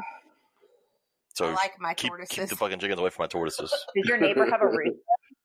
No, I don't think I've seen a rooster. It's like 2 roads over, and every now and then you'll see them wander like across the yards over there. They haven't made it over to our house. Oh, But yeah, it's like I think it's just 3 hens. We had the worst luck when we did chickens. I would get them sexed, and like 9 times out of 10, they were sexed wrong, and I'd end up with a rooster. It was ridiculous. Yeah, Katie a long time ago incubated eggs in her classroom for like I think it was 5th grade, but they one hatched and it was one little baby, and that one little baby ended up being a boy. It ended up going down to her mom's house, which was like at the point was 3 houses down or 4 houses down from us, and that one baby turned into them building a giant chicken coop and then end up buying like 15 chickens. Wow. And then once that rooster started crowing, that became an issue. But the big issue was once the rooster started attacking when you opened the cage, it became dinner. Yeah, I was going to say that's when it goes in a pot. That was the only year that I taught science. Was the year that I had chickens. And now her mom has 11 chickens in her backyard because of that one chicken. We haven't bought eggs in a long time. We haven't bought eggs in a long time. There are worse things than having a stable supply of free yard eggs. Well, and I'm far better now about eating the eggs from their house because the rooster is dead. Because I cracked one egg open once and there was a little red spot of blood. And I was like, fuck that. I'm not eating any more eggs until that rooster's gone. Those are supposed to be extra healthy for you, though. I don't give a shit. I don't taste a difference. I have people tell me that yard eggs taste different, but I can tell a huge difference. Yeah, I like how I guess it depends on what you're feeding them and whatnot. But like, yeah, I mean, the sometimes they get that really bright orange yolk that's just amazing. I don't know. I just scramble them and eat them. All right. They taste like eggs. I know. Oh, that does bring, because we're talking about tortoises. I watched, who was it? Oh, I watched Camp Kennan. So Kennan Harkin put out a video today where he almost lost his water monitor. Florida's going through a cold snap, which actually has dropped down to the 30s. And at some point in the night, his water monitor broke out of his, night box. Oh, no. And then he couldn't get back in. Oh, no. He went out there and found him on the ledge, not moving or breathing or anything. And so if anybody's ever watched Camp Kennan, Slinky I'm pretty sure it's a water monitor, is his monitor. And so it starts off with like Kennan basically trying not to cry as he talks to the camera, and he's got his inside on the ground with like a ceramic heat emitter on it, trying to warm it up. And then eventually after like an hour or so, it starts to slowly move a little bit, and he made it. That's amazing. Yeah. Wow. I have to go through that though. Oh man. Well, and that's like so I have to deal with my tortoises when it's cold outside and having to heat them. And I don't have a permanent door on there right now, and it's kind of worked out. I put a piece of plywood in front of their door, and then I put 2 cinder blocks to hold it in place. And at night, they don't care about going outside at all. But what it does allow them to is while I'm at school, because it'll still be like 30 or 40 degrees in the morning when I go to school. But in the middle of the day when the sun is out, and it may still be like 50 degrees outside, but with the sun's hitting them, they can warm their body up pretty well. Mm-hmm. It allows my big guy just to bulldoze through and knock the board down and go out into the yard the rest of the day. And then at night I just come back in, I put the board back up and put the cinder blocks back in front of it. But I've been able to get my barn, I think it was like 29 degrees one night. And my barn was still like a nice 76 degrees. Oh, that's great. Yeah. It's been really good, but that's one of those things that like is horrifying about keeping animals outside. Is you're always worried about you're worried about the cold, but then you're worried about like, all right, I've got that fixed, I've got a heater, and then what if it blows in the middle of the night or something happens? So yeah, so that takes me into like another question for y'all. What do you do to like protect against power outages and that kind of thing? Because that's always the thing I'm terrified of is if my power goes out for an extended period of time and I have something in the incubator. Well, we kind of had that issue with the hurricane. Well, yeah, the hurricane. But see, that's the only problem. It's like our power really only goes out for the hurricane and during hurricane season, and it's warm enough outside, and I'm not incubating eggs. Yeah, that's true. You're not. And so I've got these snakes that I know all my snakes can live at 70 degrees for a day or two if I have to. Yeah. Or longer. When the hurricane came, I didn't heat any of them. They just lived at room temperature. We didn't have heat or air or power for a week. We had enough. We ran a generator to run like our refrigerator and that, and they just all lived at room temperature. Yeah. But I know our buddy JT right now today posted he's in Oklahoma with snow on the ground. It's freezing there, and his power went out in his reptiles in his snake shed, and he had to go out and borrow a generator. Yeah. So yeah, that's a serious issue. Those server backup battery things hooked up, but that only buys me a few hours. It's not like a full generator. But where I am in the middle of Texas, there's not really a whole lot that tends to happen. We don't get a whole lot of ice storms or that sort of thing. But I say that now and like watch something happen this winter, so now I'm terrified. But what do you do, Robert? I have a generator. It's ready to go. I keep it serviced. All I have to do is fire it up, and even if the only thing that I put on it is the the incubator. I just run a extension cord up to it and let it go. Yeah, I probably need to go ahead and invest in one. Yeah, they're working. Yeah, we live in Louisiana, so like it you could go years without a hurricane really affecting you, but this year we had 2 back to back. Yeah. And luckily, my dad, when they moved from Louisiana up to Virginia, they didn't take the generator with them. They gave it to us, and it came in super handy. The great thing, also, that's the other great thing about having satellite, is I was able to watch TV the entire time because I, of course, hooked my DirecTV up to the generator.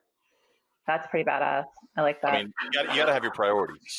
Refrigerator. If I'm going to be sitting at home, I need refrigerator and TV. And the snakes can live at room temperature. They're fine. They'll make it through. They'll suck it up. That's wonderful. I went to college in New Orleans, and we went through one bad hurricane while I was there, and we spent like 3 days with nothing. Like there was no power, no anything. We were just in darkness. It was pretty. Do you remember which hurricane it was? It was George. I don't remember George. Mm-hmm. It was 1998. So, Katie, you would have gone And everyone knows how old I am. We got hit I was pretty hard 18. with that one in Alabama. I say because I was in Alabama. Katie lived at the in outside of Mobile, so she went through that. That one was, I remember us being without power for a while because it hit Louisiana, and so we were on the other side of it. And so you got all the bad winds and stuff. Yeah, I went 19 days after Hurricane Ike without power, and that was the longest 19 days of my life. Yeah, it was pretty bad. Wow. It was hot and nasty, and yeah. I guess I'm gonna have to worry about hooking up my incubator. I do actually have an incubator, even though I don't breed anything that lays eggs. Someone gave me a nice incubator made by another friend of mine who makes cages and incubators. And so I've got one. Now I just need to actually have babies that I can put in it. Yeah, well. But I don't have that either. Give it time. Well, you got those ball pythons now. Yeah, but I got corn snakes. We're not breeding fucking corn snakes. I've tried breeding corn snakes once. My problem with eggs is mold. I bred corn snakes well over a decade ago, and I think I've hatched out 3 out of all the ones because fucking mold kept taking eggs out. We're not gonna have mold in the new house, just a little bit of dust, because we're never gonna get rid of all the dust. Oh, from our floor? Yeah, that's yeah. Robert tried to prepare me, but no, I was not prepared. Yeah, it's Robert's fault. No, it's not. Robert got quiet. Robert, is he there? It hasn't kicked us out or stopped recording. He's got to be there. He doesn't have any of those green dots though. That's because he's not talking. He probably has it on mute. Oh, and he hasn't. That's true. Or maybe he's talking to us and hadn't realized he hadn't hit on mute yet. Uh-oh. Shoot him a message. So we can sit here and make fun of Robert? Oh, you stop it. He can't say anything back. Oh. So I think we pretty much covered it. We kind of like lost track of Facebook. We got sucked into you're getting ball pythons. Well, if Robert comes back, I guess we can talk about ball python breeding. Oh, wait. Oh. All of a sudden, let's see, what did he say? All of a sudden, I can't hear anything. Oh, no. Oh, there we go. Okay, I don't know at this point. It's Robert's internet hates us. But I'm taking it personally. Sorry. Yeah. No one's want to do our podcast because of Robert's internet. Maybe it's not Robert's internet. Maybe it's the universe being mad at us because we keep making fun of you for the ball pythons you're getting. No, I was going to say it's because of the ball pythons. Like you're just doesn't want this to happen, and it's punishing you. See, I get ball pythons, and the world's like, oh, nothing's going to work out. It is 2020. I love it. So Robert's back. We can talk a little bit ball python stuff. All right, Robert. So what do you have? So you said you had the het albino to your albino? Yeah, het albino to albino. Okay, what else? What other babies do I have? Well, what were you comparing? Oh, right now I actually just put together I got to look at this tub, a pastel orange green Inchi het ghost and pied, and he's with a sterling female right now. So that should make some gorgeous babies. But they're both first timers, so we'll see how it goes. Like we just put them together a couple hours ago. I've got some babies from a pastel Mojave clutch. So I got some pastaves, some Mojaves, and a couple of normals. It was pretty good odds. And then the first. So when you breed, so if you get a pastel, what's that? Mojave makes blue eyes, right? Yeah, Mojave does. Yeah, it would have to be Mojave to Mojave or Mojave to Lesser or Mystic. So pastel blue eyes, is that, do you see the pastel at all? Or is it just the white snake with a slightly gray head? You would have to have. So if one of these pastel Mojave babies, if I put it back to the Mojave, you could get bells, but they would just be all white. Yeah, that's what I'm saying. The pastel doesn't do anything to the blue eyes, right? No. Yeah. So you get all these, being stacked into a bell, and it ends up being kind of a dead end because you can't see anything. Right. Yes, that's why, like, under a blue light or something. The white snake doesn't do anything. Black for me. light, yeah.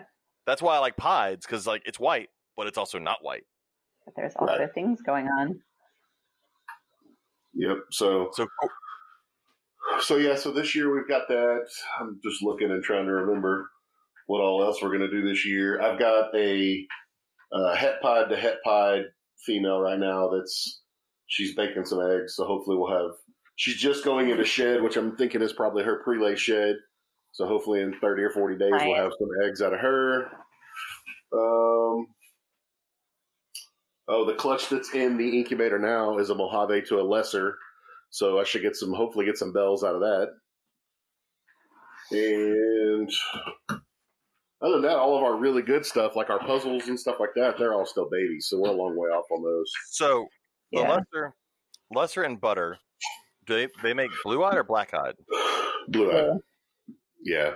How do you get black-eyed, Lucistic? Black-eyed fire. Yeah, super fire. So Mojave, Lesser, and Butter basically all work together. Yes. Yeah, and there's a whole bunch of other genes in that complex too that all work together to essentially make a white snake. Yep. Gotcha. So they're all allelic, and they all work in the same part of the DNA. Yeah. Yeah. And it's actually one of the things you build projects you have to be really careful of is not having too many bell genes usually, because you don't want to accidentally make bells in a recessive project, because then you're not going to see the recessive gene you're working toward. Right. And with there's some things too, like with the bell project, like if you do a Mojave to a Mojave, a lot of times they'll still have that purple head stamp too, so they won't be pure white, which some people like and some people don't. I love it. Super Mojaves are my favorite of them, but a lot of people like plain. You say purple, but it's going to end up being gray when it gets older. I've got a Mystic Potion male that's over a year old that's still very purple. He hasn't started graying out at all, so we'll see. He's almost 1,000. I just weighed him a little while ago, actually, when we were cleaning. He's, 700-800 grams, so he hasn't grayed out yet. Okay. So, Kori, what do you have waiting on? I know you said your incubator's empty. Yeah, no, it's empty, but we got a lot of stuff coming. I'm doing, I think I'm doing 41 pairings this year. Holy shit! Yeah. You hate yourself. That's sad. I do. I know. Yeah. So my next clutch coming up, I have a girl that's about to ovulate, and so that's a pastel pinstripe leopard het clown, and I bred her to two different males that are both visual clowns.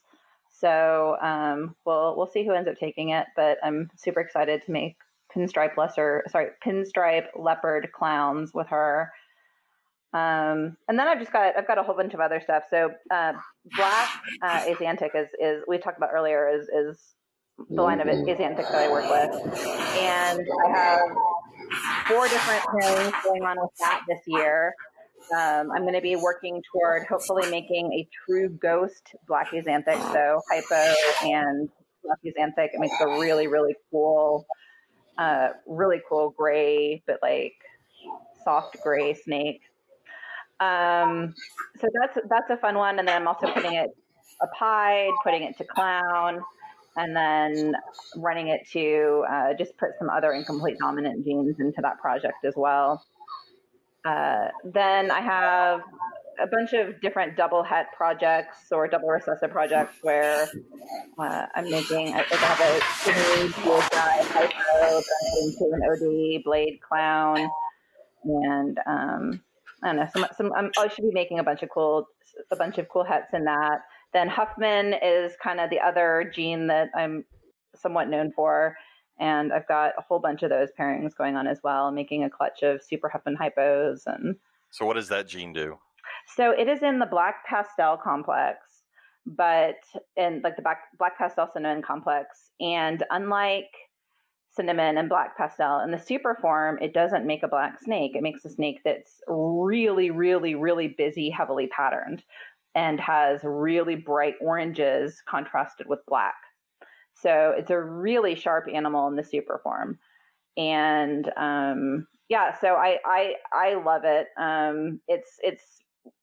It's one of those that there's a few genes in that complex, like Lori and HRA, that don't get as much attention as cinnamon and black pastel, but it's pretty cool. I really, really like working with it, and I have a bunch of different projects going with it. Pied is one of the projects I'll be working on, making a visual Huffman pied. That makes a really bright orange saddled pied, so that could be pretty cool. So I've got a whole bunch of different stuff. I'm making super blackhead G stripes, hopefully. I've got some neat stuff coming. I have a couple of different ODYB clown clutches I'm working on. There's all sorts of fun stuff happening. So I just have to actually get all these girls going. That's me right now. We're still a few years away. We're still a few years away from our really good stuff. You know, we've got some sterling spot nose stuff and some puzzle stuff and some. I'm looking here, a hypo black pewter leopard het pied. Yeah, I got that one from Jack and Heidi, and that's one of my favorite snakes that we have. Oh yeah, I have several from Jack and Heidi. Yeah, so we actually bought that one at the Conroe show right after JT's house burned, and that was part of it went to him and part of it went to Jack and Heidi, so I couldn't turn it down. Yeah, absolutely. I'm going to be completely honest. For the last 8 minutes, I absolutely love the passion that you both have when you talk about this, because I don't know. And James is over here like typing stuff in and Googling stuff that y'all are talking about. No, it has nothing to do with what I'm talking about. I'm trying to find a snake that Kabilka made that I don't know what it is, but it was one I really liked. But I have no clue what anything y'all are talking about. It's a foreign language. It's so awesome to hear how passionate you are about this, though, because you talk to people and they're like, oh, we're doing this and we're doing this. And for some people it's a dollar sign. And then for other people in the hobby, like they truly do this because they really enjoy the genetics and they enjoy what am I going to get? And I don't know, like y'all are very passionate about this and I love that. For me, so for my day job, I'm a lawyer, and if I wanted to, I have some faster ways to make a buck if that was really what I was chasing after. And so this for me, I'd like to theoretically someday not just be hemorrhaging money in this, but that's not the driving force, if that makes sense. Yeah. I do it because I love it. Yeah. I'm trying to figure out what snake it was that I saw Kabilka make. I think it's some sort of like funky clown that he made. It was like orange and yellow. And it came out, I can't remember what it was. Are you talking about like the Pompeii? That's what I'm thinking. Maybe. It must be the Pompeii. That sounds right. Yeah. I don't know. But like I don't like the dark stuff. I like the lighter stuff. But it's also how like with like red tails. I love sun glows, and anything I can do with sun glow, like jungle, and make it brighter and red. And so like some of this ball python stuff, I like the way that some of these incomplete dominant genes clean up the pattern, and then you can lighten it up. Mm-hmm. So that, again, I love genetics, which is going to be the one saving grace for why I actually am taking in these ball pythons and not just saying, screw it, let them go to wherever. Yeah. No, as someone who, especially who teaches science, the great thing with ball pythons is that most of it is just very simple Mendelian genetics, and so it's pretty simple and makes a lot more sense than, like, say, when I'm talking about my hypo bredli, where you've got 4 different genes contributing to the hypo, and it makes no sense to just about anyone. Well, then there's like this one that Kabilka has posted that I think is cool looking, which is called a special clown. I don't know what the hell that means other than clown. Special's a gene. But In the Bell complex. So Yep. it's one of the genes that makes a white snake. it makes it look really, really cool. Yes, it does. It's amazing in clown. But it also makes it look really, really expensive. Well, Yeah, well, I mean, you're looking at Justin's. it has JKR. It has JKR on it. That makes it expensive. That was one thing I've noticed looking through a lot of this stuff is like, especially when you mix in spider, it makes it less expensive now. Yes, Definitely. I have a couple of spiders, and man, every time you breed those, you're hoping not to hit the spider, and that's not the greatest thing to have, and it's unfortunate, because there's a number of genes for ball pythons that have wobble, and most of them have totally reasonable snake lives, like it doesn't interfere with their eating or that kind of thing, but they've just gotten such a bad reputation. So we have and more so spider. than any of those other wobble genes, which is just kind of weird. Well, that's Yeah. like I had a jaguar, and I got rid of my jaguar carpet because I was just tired of having to deal with him being special. Like he's a really pretty snake, but I mean, he would strike outside the tub to go for food and just miss it completely. And Yeah. I mean, just, No, I'll be honest. That's why I don't have a jag in my carpet collection. I didn't want to go there with that. That was actually about to be my question. Is that wobble thing, is that something that is in multiple species, or is it just known in pythons? There's several genes in different species that cause neurological defects. I know leopard gecko has 1 or 2. And then jaguar and carpets does it. Spider and ball python. Yeah. There's another one in ball python. So there's a bunch of them. So champagne, hidden gene woma. I don't know. I'm blanking right now, but there's several. With like spider and champagne, both the super form of both of those are non-survivable. So right, and then that ends up being fatal. Yeah. Oh, well, wow. not even. Yeah. So. Yep, and then so the super spider is the same way. Like you would never breed a spider to a spider, most likely. I mean, if you do, you're going to end up with super spiders, and those are not going to be. That's not a survivable animal. It's like super jags and carpets gives you a white snake, but it's a dead white snake. Exactly. Exactly. It's the same thing. It's the same thing. I've seen a picture of a super spider that came out of the egg dead. Obviously, it was a beautiful snake, but it's dead. Yep. But yeah, spider is one where people are sometimes interested in them for pets, but as a breeder, there's just not a great amount of upside to it right now. Yeah, it's us. We have one spider that we bought for my daughter's girlfriend, and she doesn't know it yet, but it's going to be her Christmas present in a couple of weeks, but it'll be a pet only. Yeah. She's about to go off to college, so she'll take it with her and have it in college. Yeah. But it has no wobble. It's been great. Oh, good. Yeah. Yeah. I mean, I have 2 of them, and I mean, if they get really excited about a meal, you might see a little bit of wobble show up, but that's about the only time. And it's not anything severe. It's just their head is a little bouncy, but it can be pretty severe, and you can't breed for the severity. Like it's going to pop up severe in some animals. So.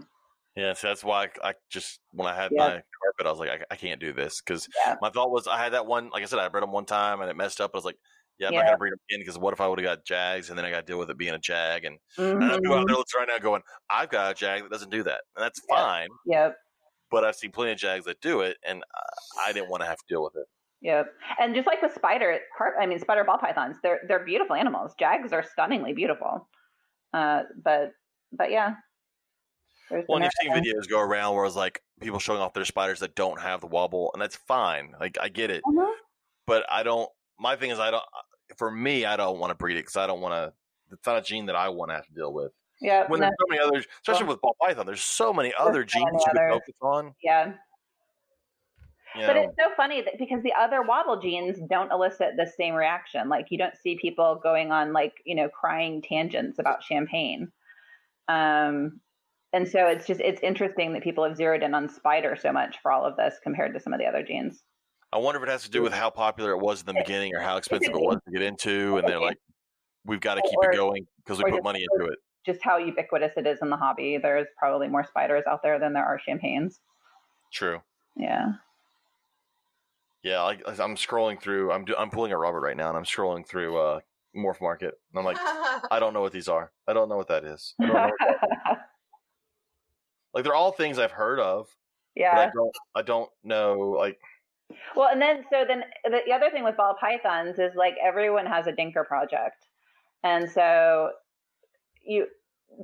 when I go to a show, there's almost every table is going to have something that's this weird, obscure gene that you can hardly recognize what it's doing. That's their dinker project that they're convinced is going to be the next big thing. And so that one's, there's so many genes out there beyond the ones that you're even more likely to hear of. Well, then I scroll through and I see some of these that are priced a ridiculous price for what it is. Like it, but then it's got to just be like a pet store or something. Cause like, here's a bumblebee ball python for $450. That would be a very expensive bumblebee. Or like a yellow belly for $500. I'm like, that's is it an adult? Like, is it a breeder size that someone's selling? I mean, it doesn't. Maybe, I don't know. This is a female, 2,000 grams. So yeah, it's a breeder. So that's right what you run into right now. This time of year, you've got people trying to cash in on breeder females. Yep. Gotcha. Yeah. Yeah. I am going to need a breeder size female, but I'm not paying $500 for just something that looks like a normal ball python. Yeah. I get that it says yellow belly, but that damn thing looks like a normal ball python. Yellow belly is one that can be incredible expression, or it can be almost impossible to identify. It varies so much. Yes, well, it feels to me like some of them aren't true, because that's like for a long time boas. I remember getting into it. There were a bunch of people selling pastel boas, and some of them were just clean Colombian looking boas. They weren't pastel. They weren't part of the original pastel projects. They were just clean looking. And people went, "This is a pastel." I'm like, "No, it's not. It's fucking not. It didn't come from me by breeding it." And so when you look at some of these, it's just like normal looking. I'm like, I don't have that much faith in humanity to go ahead and buy this normal looking snake and believe it actually has stuff. Well, and then with carpets, it's the same way. Like, how many jungles are out there that people are selling that are actually like mutts of some, undeterminate variety that just have a jungle type look to them. It happens in all the different areas, but yeah, it's just, there's so many ball python breeders. I think that it gets a little bit overwhelming with ball pythons. There's going to be one more. I'm gonna become a ball python. No, I'm not. Fuck that. Right now, I'm going to breed market. There are 6,331 pastel combinations for sale. So there's just a few out there. And pastel is getting to be another gene. I mean, it's not quite like spider, but another one where people won't buy it because it has pastel and they want the non-pastel version. Yep. I don't mind. I don't mind the things that lighten up color and clean up pattern. I'll take that. Yeah.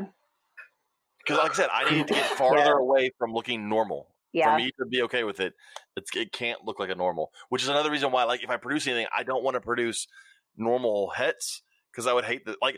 People are like, you shouldn't hate the babies, but I would. I would look at them and go, why the fuck do I have you in my house, and why am I feeding you? You look like a normal ball python. I can't do that. So if you make hets, you want pretty hets. Yes. Well, a lot of times, like with my Reptiles, like this past 2 years ago, I bred Sunglow to Sunglow, and I got all Sunglows and albinos and whatever. But like, when I was going to buy new males for the females, you know what? I need to make sure that it has an extra incomplete dominant gene in there, so I can get some other stuff. And so I bought, a hypo jungle head albino. So I'm like, all right, now we can get a whole bunch of different things, and none of them should look normal. Mm-hmm. Or at least the chances of getting one that looks normal is very, very small. I was going to say, given my luck, I'd hit the normal, but. But then I can't. I'm scrolling through and like these ball pythons like $4,000 and $5,000, Which, I mean, I also remember, again, Daytona in the mid-2000s when they were $40,000 to $50,000. Right. And even then I was like, that's ridiculous. Right. Yeah, no, I there's right now that there's one gene that completely I would love to have, and it's Stranger, but it is so expensive and just completely out of my price point right now. So it's one of those that I'm anxiously waiting for the price to drop a bit so that I can get into that project because it's an awesome gene. But I'm not spending I'm not in a place where I'm spending $7,000 on one snake. Every one of them just about on Morph Market, under price says inquire. Yes. I see 9,000 and 11,000, 13,000. You always know when it says inquire, that's like the same as saying you cannot afford this. All right, you're gonna have to explain it to me. I'm looking on worldofballpythons.com, and Stranger just looks like a dark normal. So Stranger does really interesting things with pastel, and it makes a really interesting bright, but also with darkness. It has pattern reduction to it, so it creates these kind of blotchy areas where you would normally have pattern. It's really interesting. It does some incredible stuff, and then in combos like with clown and that sort of thing is just mind-blowing. Look at the one I just sent you, James. Well, this is how I know that I'm never actually going to be in a full conversation with ball python people, because like I look at some of these things and they don't do shit for me. I don't. Yeah. Well, you have to breed what you like, man. Don't breed. Don't chase. Yep. Everybody in this thing will tell you don't chase Justin Kabilka. Breed what you like. Oh no, absolutely. No, I mean, it's all about making stuff that's the kind of palette that you find attractive. So yep. So Robert, you sent me this pastel Mojave Stranger, yada yada yada. Yep. How far off is that pastel Mojave Stranger from looking like a pastel Mojave? A long way. You see, it basically has no pattern except for the stripe down its back. Yeah. Gotcha. That actually belongs to Bryce. That's SMS Morphs. Yeah, so Bryce has several. They invested very early into Stranger. And there's one on Bryce's table that every single show I go to, and I just drool over it. Yeah. So that's the other problem. Is I'm a teacher, so I can't invest in anything. Yeah. Like, it kills me that I say kills me, but I have Sambos that cost me $500-$600, and I'm like, oh. And then I see these that cost like $5,000. I'm like, no, I can't do that. Well, but the thing you have to recognize too is most people can't do that. And so if you're someone who wants to sell animals to people who are excited to be getting their, first few snakes and they're getting into the hobby and you're selling at shows, that's not what you need to be chasing anyway. Nope. Because that's just you're not selling those animals at herps. No. I mean, some people are, but most people aren't. Yeah, you need the $300 to $500 snakes, the paycheck snakes. Yep. Man, but let me tell you, those banana pieds will sell all damn day. Every single show. Keep them on the table. Oh yeah. I recently bought a super coral glow het pied male for the entire purpose of breeding show snakes, because every single show people are like, "You got bananas? Where are the bananas? I just want a banana." And it's the same with pied. So I mean, those, I did find one I've always liked Blade Clown just because of how clean it looks and how crisp it looks. And it definitely doesn't look normal. But I just looked up a picture on here of a butter blade clown, and that looks really cool. Like, that's light colored and clean, and that's everything I would like in snakes. We're gonna put our banana het pied male with a Mojave het pied female probably tomorrow, and hope to get some banana pieds out of that. Yeah, absolutely. Yeah, this banana blade clown looks really cool. I've always liked, but again, it's got to look different for me. And so but I remember the first time I saw a pied was when I first bought my first snake, and that was in 2003. And then the guy that had it was talking to me. He had sold one, because this is when they were still expensive. He had sold one to a guy in Japan for like $100,000 at that time. And it was just the head and just the tip were colored, and the rest of it was solid white. So I remember when they were super expensive, and now they're definitely not super expensive. But But that even that pattern doesn't do anything for me. I need there to be pattern on the body when I look at a pied. Mm-hmm. Right, yeah. I don't like them with that super high expression where they're just almost a full white snake. Yeah, I don't like it in either extreme. I don't like it in a ton of pattern and like a white stripe on the side or whatever. And I don't like it in a solid white snake with a little spot here.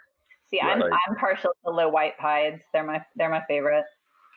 You're also trying to make black ball pythons. Right. This is true. This is true.